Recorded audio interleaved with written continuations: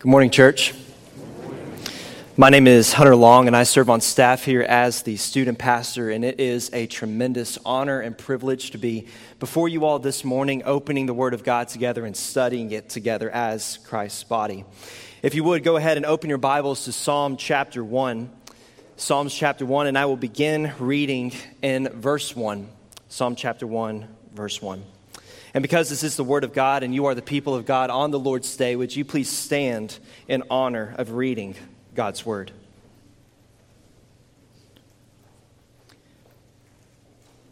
The psalmist writes as he is carried along by the Spirit of God. Blessed is the man who walks not in the counsel of the wicked, nor stands in the way of sinners, nor sits in the seat of scoffers. But his delight is in the law of the Lord, and on his law he meditates day and night. He is like a tree planted by the streams of water that yields its fruit in its season, and its leaf does not wither. In all he does, he prospers. The wicked are not so, but are like chaff that the wind drives away. Therefore the wicked will not stand in the judgment, nor sinners in the congregation of the righteous. For the Lord knows the way of the righteous, but the way of the wicked will perish. Church family, the grass withers, the flowers fade, but the word of our God will stand forever. You may be seated. What does it mean to be blessed? Quite possibly, the most frequently used word in the Christian's vocabulary is blessed. We say things like, have a blessed day. We are blessed to be a blessing. God bless you. And the ever so affectionate Southern saying, bless your heart. Sometimes we might even characterize ourselves as blessed people. We'll use that as a hashtag in our social media posts. We're blessed, stay blessed, all these things. And ironically, it is even used commonly among unbelievers to describe themselves as blessed. It would seem that some people think of blessed, and I certainly did for a long period of time, as a spiritual term for good fortune. Like when we receive something good, the desired outcome has come to pass, or we receive exceptional comfort, we proclaim, we are blessed. We are blessed people. But what does it mean to really be blessed? In the Old and New Testament, the words for blessed convey a status of happiness and contentment, but this happiness and contentment as it relates to the text of Scripture isn't circumstantial, but rather it is grown out of an existing relationship. In our text here before us, the psalmist uses the Hebrew word asher, which means bless, but it's much more than that. The root of this Hebrew word is ashar, which means to be straight, to be right. This kind of blessedness that the psalmist is communicating here is not merely circumstantial contentment, but rather a happiness that extends from a straight, from a right relationship with God. And this church is why, as believers who have surrendered our lives to Christ, even though we will face terrible situations, trials, and sorrows, John 16:33 guarantees it for us, saying that in this life you will have many trials and sorrows, but you can take heart, for Christ has overcome the world. And so, Christian, this is why even when we face terrible situations at times, we can still proclaim we are blessed. Because our blessedness doesn't come from external factors, situations. Those do not determine our blessedness, but what determines our blessedness is a right relationship with God. It is this understanding of blessedness which leads Charles Spurgeon to write, it is not blessed is the king, blessed is the scholar, blessed is the rich, but blessed is the man This blessedness is attainable by the poor, the forgotten, and the obscure. Blessedness isn't just for the rich. It's not just for those who have been found. It's not just for those who are noticed. It is given to those who are right with God. If our blessedness is limited to happiness achieved by pleasing external circumstances, then we are missing what it means to truly be blessed this morning. It is through this understanding of blessedness that the psalmist writes this work to show us what the life of a man who is right with God, who is blessed, looks like.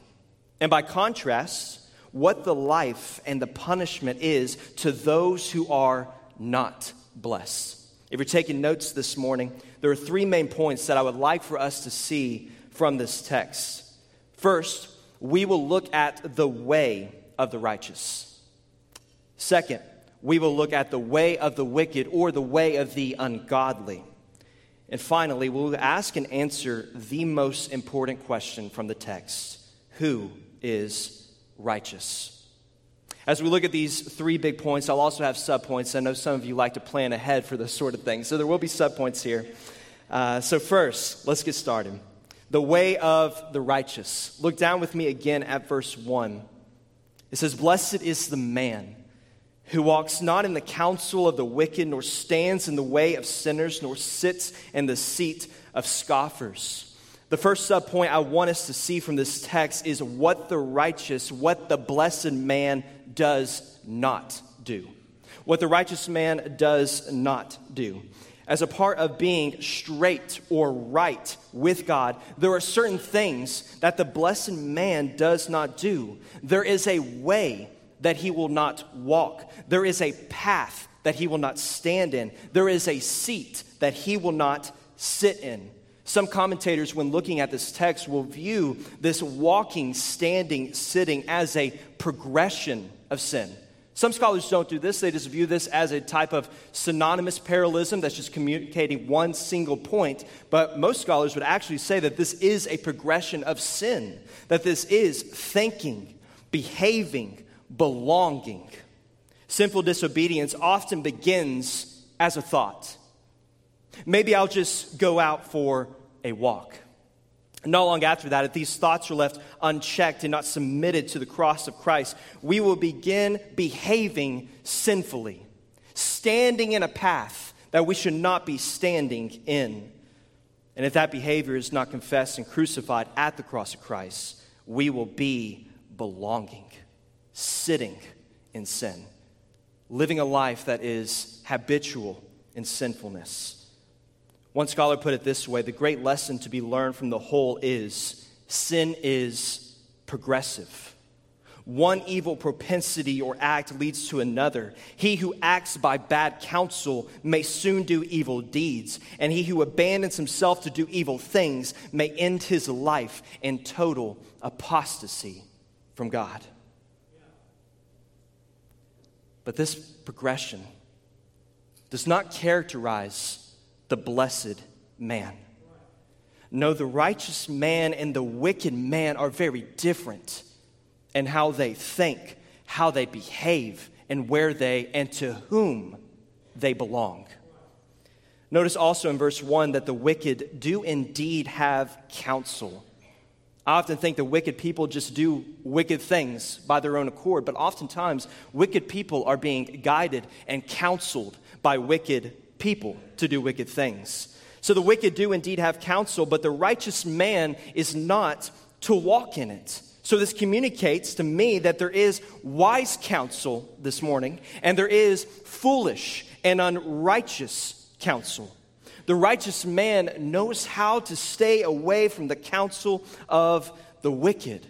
The righteous man knows how to discern what is godly counsel and what is ungodly counsel, and this is where many fail.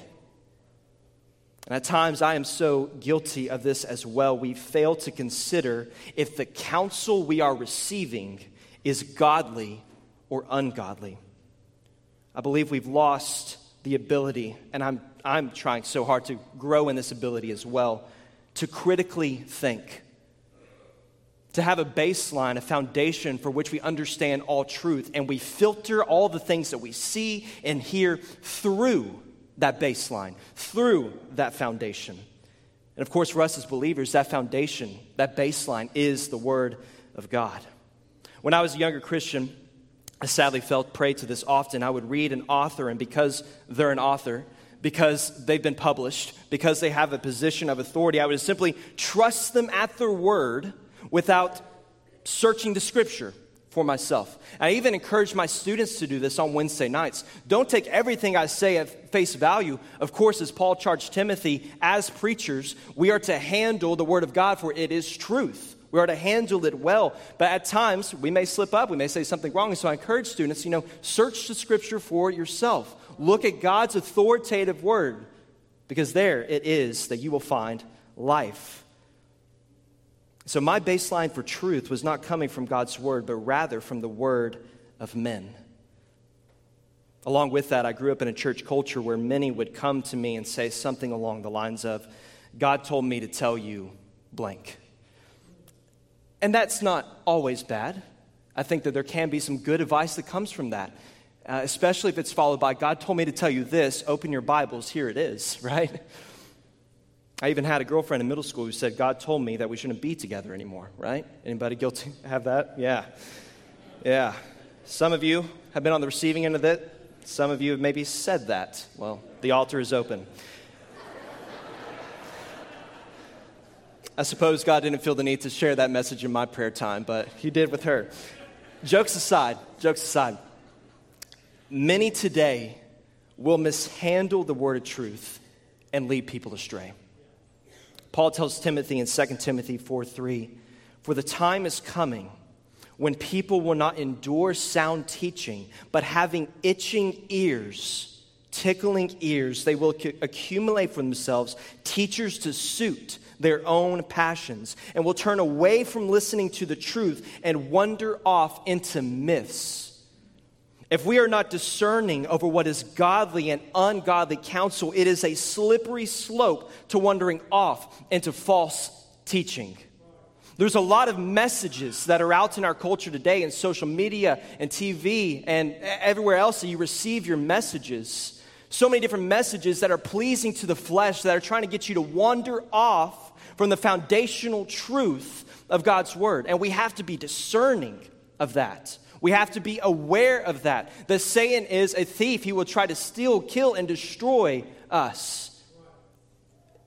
But if we have a baseline, if we have a foundation of truth to which we anchor ourselves down and to which we cling to, it can help us in combating this tendency. So to combat this, the righteous man's delight is not in the word of men, but firmly placed in the word of God.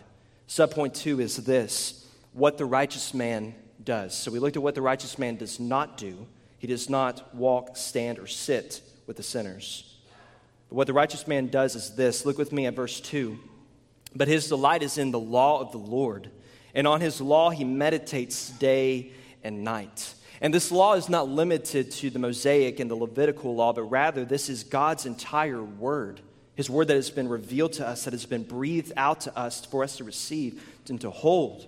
The righteous man is delighted with God's word.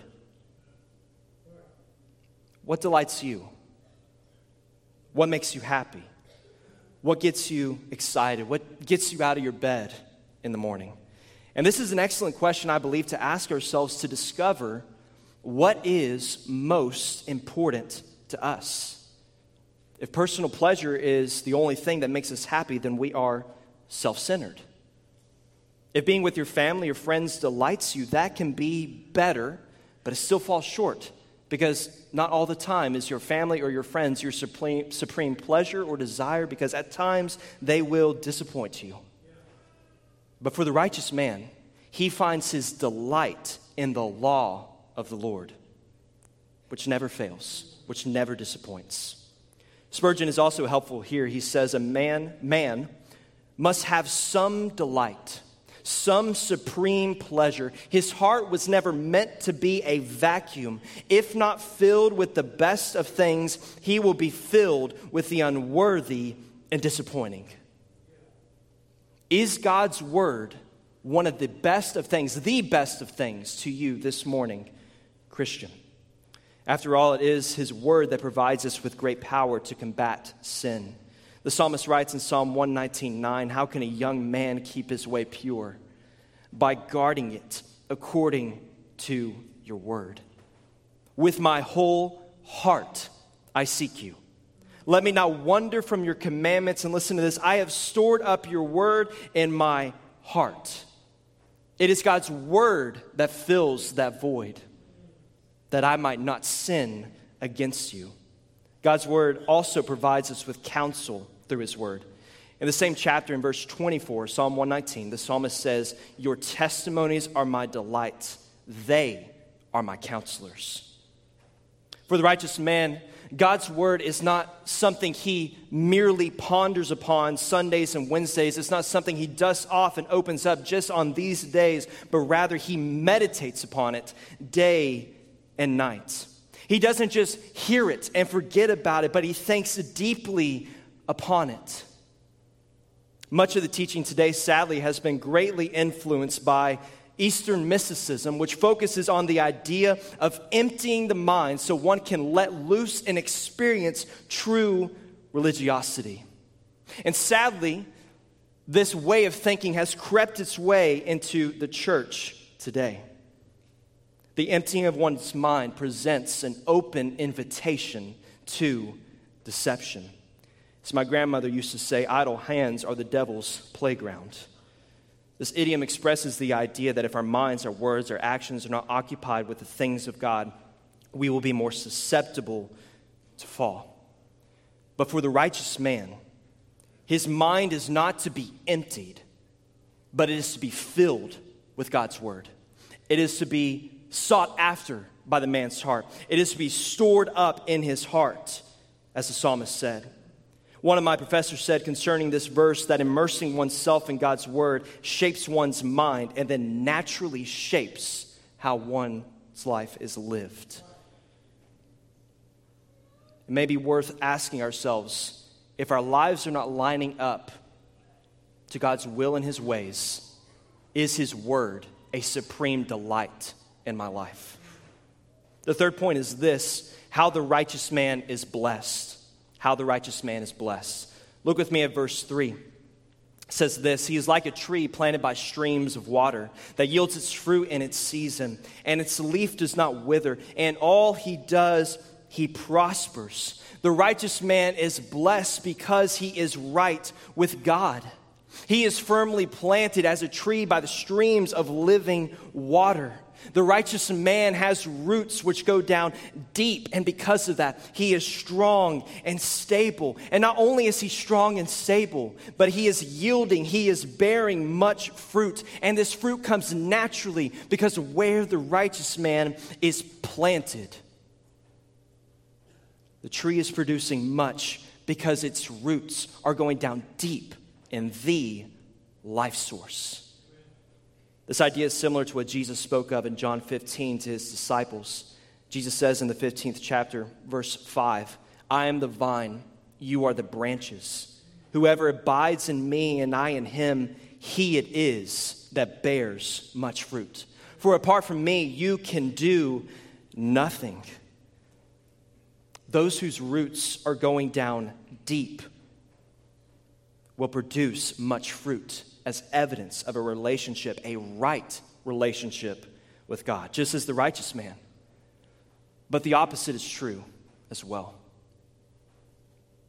If he is not planted by a life source, then he does not have deep roots. He is not producing anything other than death and dryness. The righteous man does not have these signs because his leaves are green and alive. Dr. Betts, author of 40 Days in the Psalms devotional, writes this, the continual watering of God's word will sustain the happily blessed person, resulting in a thriving life lived unto God. This is true prosperity. Second, we look at the contrast. So first, we looked at the way of the righteous, and now we will look at the contrast. Second big point for those who are keeping track. The way of the wicked, the ungodly. Look with me at verse 4. The wicked are not so, but are like chaff that the wind drives away. The first subpoint is this: the dangerous place of the ungodly. You can almost feel, and hopefully when we read it, you can almost feel this shift of mood in the text. There is this crescendo building toward the end of the narrative about the righteous one, that all he does, he prospers, yet the wicked are not so.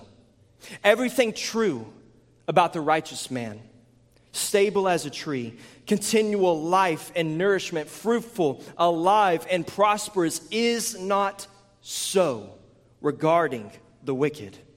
From outward appearances, it looks like the ungodly and the wicked people in our culture have all the things of the righteous people. Maybe even at times they look like they have more than the righteous.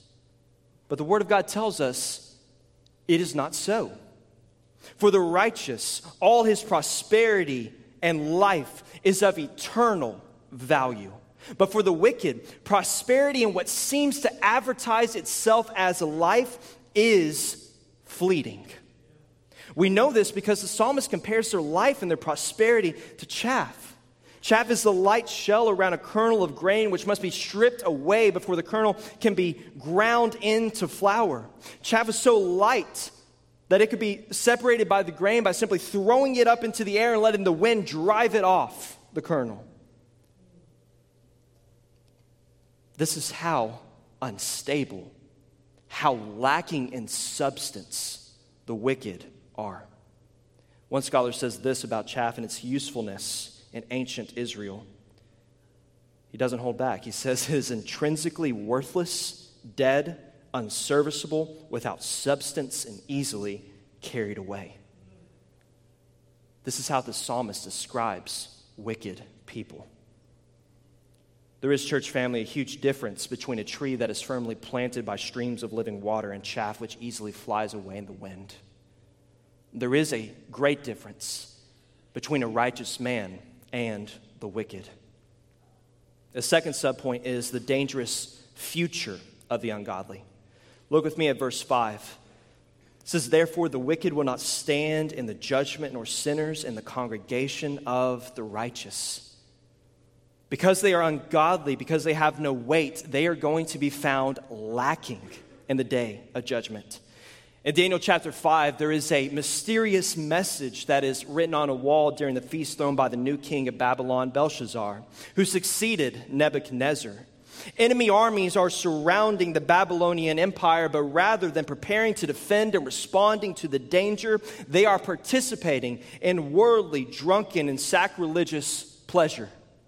Daniel reveals to the king in Daniel 5:27 that the message God has wrote to you, king, is this: God has numbered the days of your kingdom and brought it to an end. You, Belshazzar, have been weighed in the balances and found wanting, lacking. Belshazzar believes, even as someone who is wicked, that he is safe and secure because of his prosperity, the walls he has built up. But what he doesn't recognize, what wicked people don't recognize, is that God does the weighing. And we have been found severely wanting. This is a strong warning for us from God's word. And I believe that the same could be said today of today's cultural Christianity. We often measure our rightness with God through external prosperity, good works, or because we have alliances with those who are part of the family of God. We anchor ourselves down in the fact that, we're not such bad people compared to, Adolf Hitler. I'm a great guy compared to him. We anchor ourselves down in the fact that my family is a Christian. My best friends are Christian. I can just kind of walk into heaven on the coattails of their faith. They're rolling out the red carpet for me. I can just walk on in. Or maybe in the fact that we've gone to church every Sunday. We attend Wednesday night meetings because we memorize this verse or that verse. We go to a Christian school. Or because we are right in the heart of the Bible Belt in East Tennessee and God's face will just shine down upon us. Yet this is not the case. Matthew 7:21, Jesus says these strong words: "Not everyone who says to me, 'Lord, Lord,' will enter the kingdom of heaven. But the one who does the will of my Father who is in heaven, on that day, the day of judgment, as the psalm speaks to as well, the psalmist speaks to, many will say to me, Lord, Lord, did we not prophesy in your name? Did we not cast out demons in your name? Did we not do many mighty works in your name? Lord, did we not go to church every Sunday? Were not our best friends Christians? Were I not influenced daily by a Christian message in my Christian school? Surely you will receive me. And then I will declare to them, Jesus says, I never knew you. Depart from me, you workers of lawlessness. Jesus here calls those who place their hope and trust in external things workers of lawlessness. The lawless people are those who have an utter disregard for God's law. For while they perform signs and wonders, their hearts are far from God. Although they do good things, their mind is elsewhere. Their spiritual life has nothing to do with their daily life. They go to church, perhaps fulfill some religious duties, yet sin against God as any other man might, with no remorse, no guilt, no confession before the holy God whom they have offended, because they don't know him. But the Lord knows who are his people. Look with me at verse 6. In our psalm. For the Lord knows the way of the righteous, but the way of the wicked will perish. Finally, our third main point is asking and answering this question. This is the most important question. If you've tuned me out this entire time, that's okay. But I encourage you to listen here and now, because this is the greatest news you will ever receive. We're going to ask and answer this question: who is righteous? I'm not sure about you, but when I look at this passage and the characteristics of the righteous, I fall miserably short. If the righteous one is one who never gets distracted by deceitful counsel, one who doesn't stand in sin ever and always delights. It is always his supreme pleasure, God's law. Always delights in the word of God with nothing ever taking supremacy of it, then I don't meet the standard of righteousness. And I imagine that I'm not the only one in this room here this morning. But there is great hope, brothers and sisters. Look with me again at verse 1. The psalmist writes, "Blessed is the man." This is incredibly important. The Hebrew word for man used here is singular. It does not speak to the plurality of mankind, maybe as we would talk about Adam's sin affecting man, all of man. This is speaking about one man. Who is the true and blessed righteous man? And I would submit to you, brothers and sisters, that this blessed man who walks in the counsel of his heavenly Father, who stands in purity by knowing no sin, and sits at the right hand of the Father, is none other than Jesus Christ. He is the blessed man. He is the righteous man. He is the standard. And if Christ is the standard, if he is the one, then I in this text don't start as the righteous one. No, I am the wicked. I am the ungodly. I am chaff. You see, righteousness is defined as behavior that is morally justifiable or right. And the Bible's standard of human righteousness is not how you compare to Adolf Hitler. It's not how you compare to so-and-so. But it is how you compare to God's own perfection in every attribute, every attitude, every word, every behavior. Thus, God's law is given in the Bible, both describe his own character and constitute the plumb line by which he measures human righteousness, by which he weighs human righteousness. And what I have found is that I am lacking. You see, sin has penetrated the very core of our being. Isaiah writes in Isaiah 64:6, "We have all become like one who is unclean, and all our righteous deeds are a polluted garment, filthy rags. Paul recalls in the book of Psalms, in Romans 3, 10 through 12, he uses the book of Psalms as he's carrying his argument. He writes this, "None is righteous, no, not one. No one understands, no one seeks for God. All have turned aside, together they have become worthless. No one does good, not even one." And what does no one mean there? No one. Because of our love for sin, we have become dead in our transgressions and held captive by a love for sin. You see, brothers and sisters, we are in desperate need of some good news. We are in desperate need of the gospel. We are in desperate need of this blessed man, Jesus Christ, by whom we receive the greatest news of all. That Jesus Christ took our sin upon himself and purchased our salvation. Romans 5, 8, and 9 says this, "But God shows his love for us in that while we were still sinners, while you were still ungodly, while you were still wicked, Christ died for us. Since therefore we have now been justified by his blood, much more shall we be saved from him, by him, from the wrath of God." And this is through Christ. This is not of your own doing. God didn't wait for you to pull yourself up by your bootstraps, as it were, walk your way halfway, and God says, "Yep, you met me halfway, now I'm going to save you." No, while you were still sinners, while you were at your farthest point, while you were hostile in mind, while you were an enemy of God, he died for you. Paul writes in 2 Corinthians 5:21, "For our sake, he made him, Jesus, to be sin who knew no sin, so that in him we might become the righteousness of God." And what a glorious promise this is, that although we are sinners, through the free gift of salvation, Christ freely gives his righteousness to sinners. The blessed man standard that we can never meet was freely given to you through Christ's death and resurrection. This blessed man is further revealed in Psalm 2, which I highly encourage you to read, because these Psalms are actually meant to be read together, Psalm 1 and 2. But I want to point out one verse for our attention. Verse 12.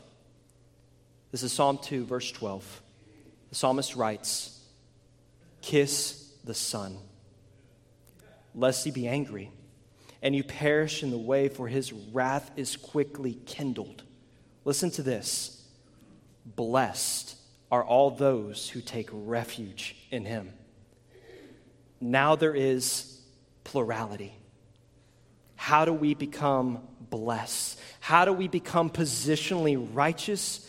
We kiss the Son. We look to the one who is the author and perfecter of our faith, who brings us out of rebellion and makes us sons and daughters of God. You have been bought with a price, transferred from the family of death into the family of life, not by your own works, not by your own doing, but through the free gift of salvation in Jesus. This morning, if you have not kissed the Son, if you have not tasted and seen in the Lord's goodness, if you have not repented of your sin and trusted in Christ, the Savior who has redeemed you, today, would that be the day? If that is you today, I would encourage you, as you leave this room and you go out to the left, before you exit, there's a room called Crossroads. There'll be a pastor there who would love to talk with you about this tremendous gift of salvation in Christ. I'll be here afterwards as well, and I would love to talk with you too. Well, friends, with the time that we have left, there's one more thing I would like to bring our attention to, and that is living out our positional righteousness.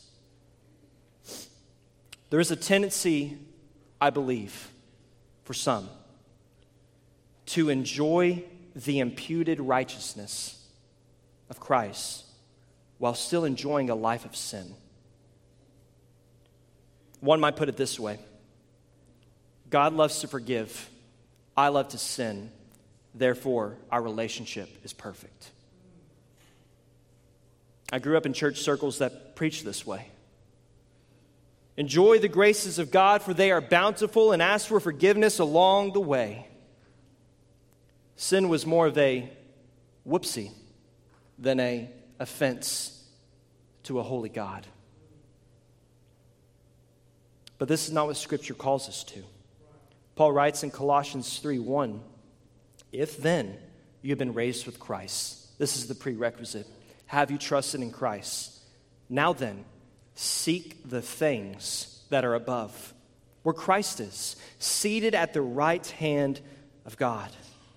In other words, if we are those who have received the blessing of God in light of his salvific work, we must strive to pursue righteousness, not as a means of earning or keeping our salvation, but in response to the incredible love for which God has shown us in Christ Jesus. Although we are not this blessed man in Psalm 1, the qualities of the blessed man in Psalm 1 must also become true of us because we have become one with him.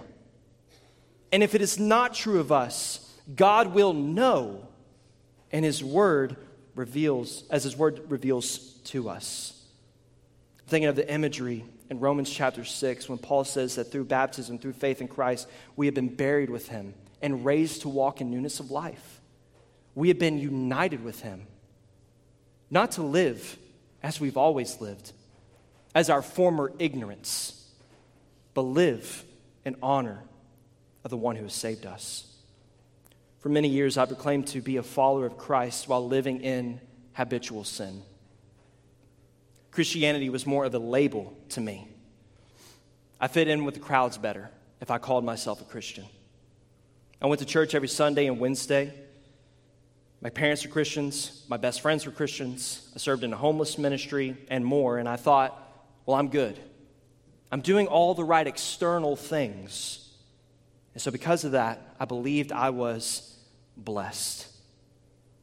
It wasn't until later that my youth pastor confronted me in my sin and shared this verse with me. And we read verse 8 of this earlier, but 1 John 1:6, just 2 verses before that. It says that if we say we have fellowship with him while we walk in darkness, we lie and do not practice the truth. I was so foolish to think that God doesn't know who are his. I was so foolish to think that I could just slip one by God. I mean, we fool people all the time. We're great at it. We're great at making these faces, living a two-faced life to where we can, we can talk the talk, we can walk the walk without ever knowing the one whom has given us life. If this is you this morning, would you today truly repent and trust in the God who has made you righteous and set you aside to do good works and not return to your former ignorance, but to live for holiness? Dear Christians who are in the room, you as well have been set apart as vessels for honorable use, set apart as holy, to be useful to your master, to do every good work.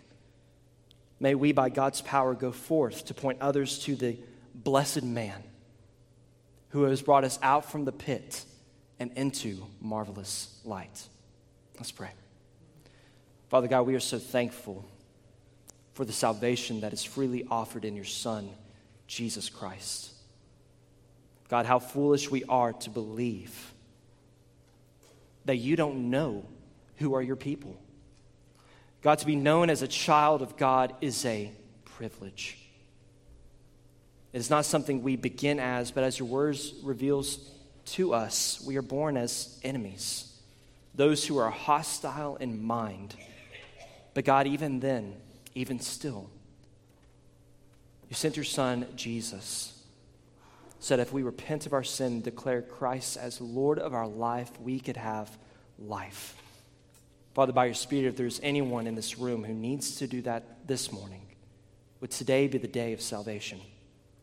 And Father, for my Christian brothers and sisters who are in the room, thank you for reminding us of your word and our call to live for holiness, for you have set us aside to do so.